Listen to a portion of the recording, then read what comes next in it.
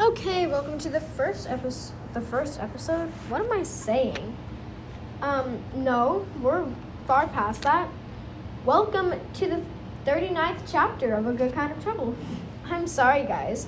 That was not intended, but it happened. So this chapter name is called Silent Protest.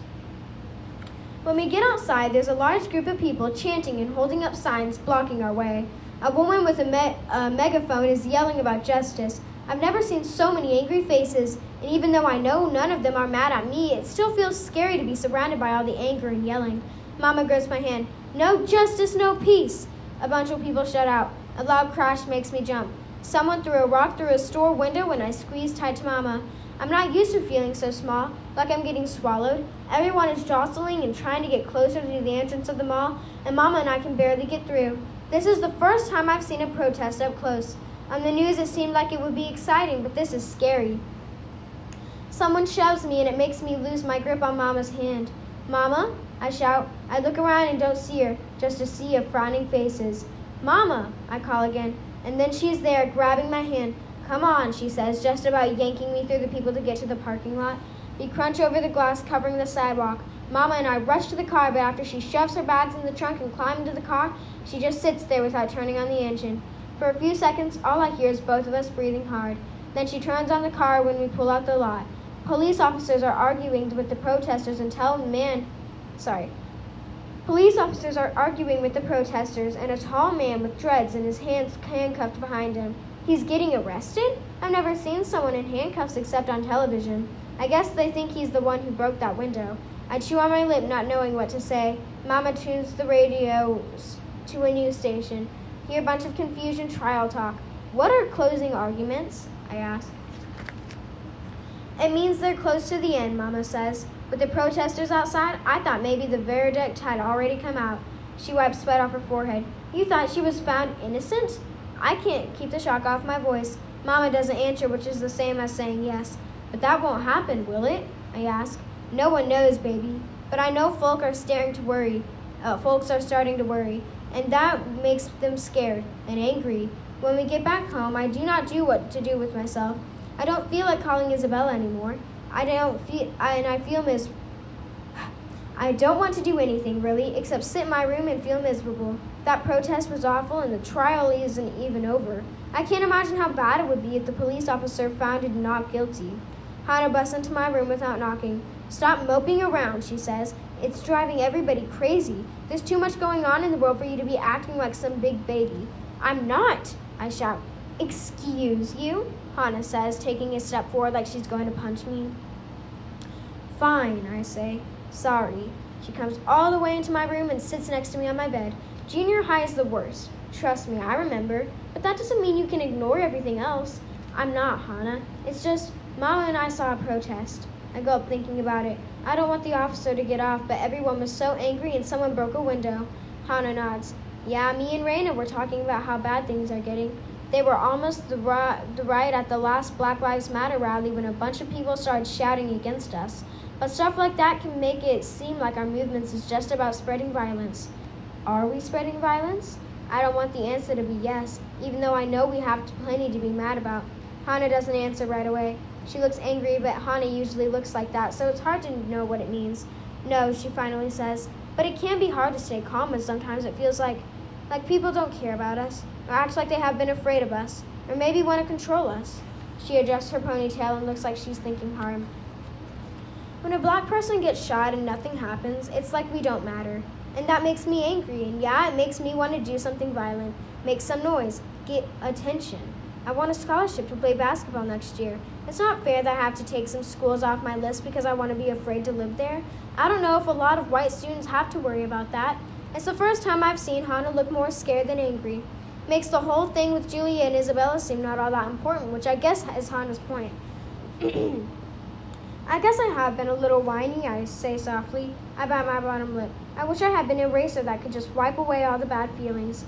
It's okay, Hannah says, bumping me with her shoulder. I probably whined a little at your age. Hannah stares at me for a second, tapping her fingers together, and then says, Hey, you want to come with me to a rally at UCLA? Do you think it'll get violent? I don't think so. Not this one. This one is special. And I think it's time you started seeing what all this is about. If Mama will let me, I say. Let's go, ask, Hannah says, and we both go to find her.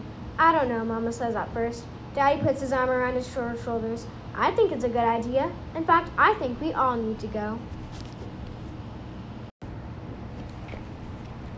In the car, Hannah tells us it's going to be a silent protest. I'm not sure what that means. Seems like if we want anyone to pay attention, we have to yell and scream.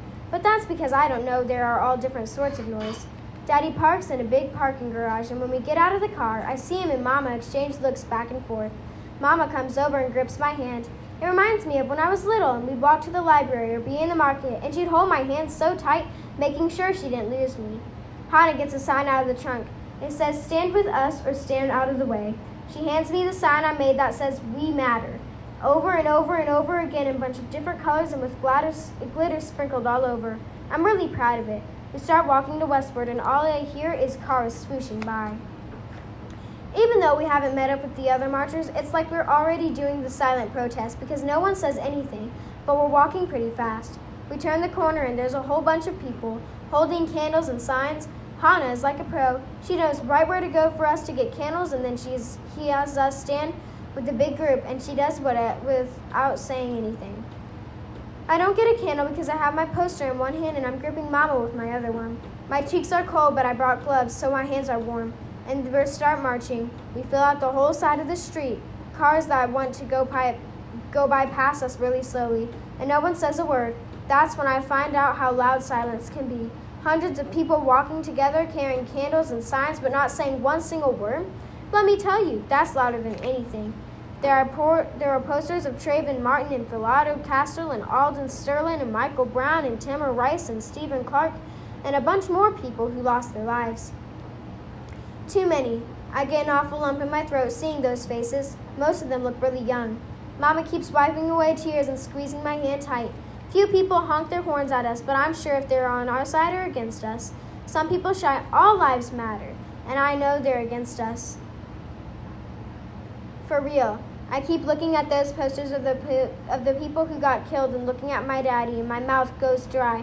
It's like trying to suck dirt. Not all the people we're walking are black, not by a mile, but it's still the biggest group of black people I've ever been with, and counting our family reunion in Atlanta that sunny summer. Although it's for a sad reason and there are a lot of angry faces, it feels good to be part of something, to belong. Lots of police officers watch us, and I wonder if they feel sad about the posters too, or if they're angry at us for marching. Some new reporters are there, but every time they try to stick a microphone in someone's face, the person just waves them away. When I was in first grade, our teacher would have to play the silent game. We had to see how long we could go without saying a word. Now that I'm older, I know we're just trying to have a few moments of peace.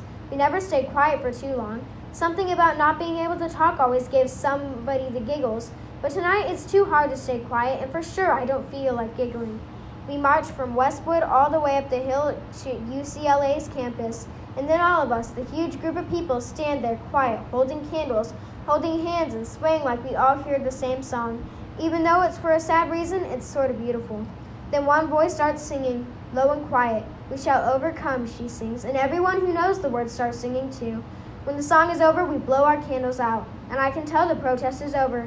My family is pretty solemn on the way home, and it's like no one wants to be the first to break the silence. But then Daddy clears his throat. "How about some ice cream?" he asks. The only answer to the question is a big fat yes. I get a double scoop of pistachio, and Hannah gets her boring chocolate chip, and Daddy gets cake batter with cookie pieces crumbled on it. Lord, you all make my mouth hurt just thinking about all that sugar, Mama says, and she orders a small mango sorbet. We sit inside, and it's like we're sitting inside a scoop of ice cream. It smells so sweet. "You can let the problems of the world stop from enjoying life," Daddy says with his mouth full of ice cream. Mama gives one of her sweet looks for the usually make me and Hannah roll our eyeballs right in front of our hands, but tonight we let her get away with it. Then Daddy reaches over and grips Hannah's hand. "You and your friends need to be careful out of these streets, you hear me? You can't be giving anybody a reason to hassle you." "Like they need a reason," Hannah says, licking a drip of ice cream off her cone.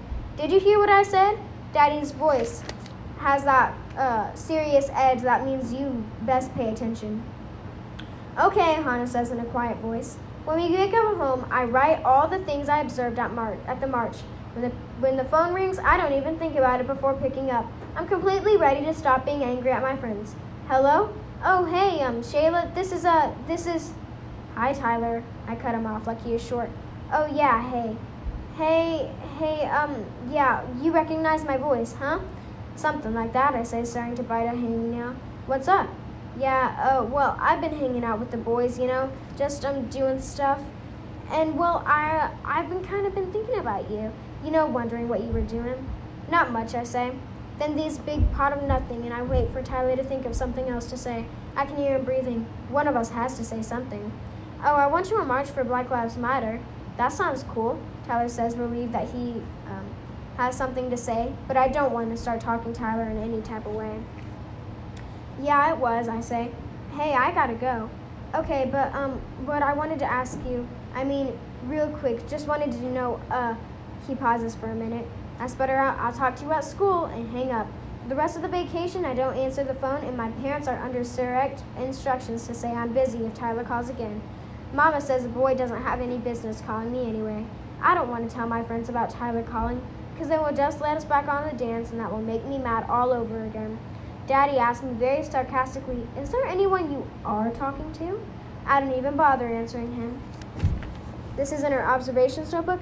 Silence can be super loud.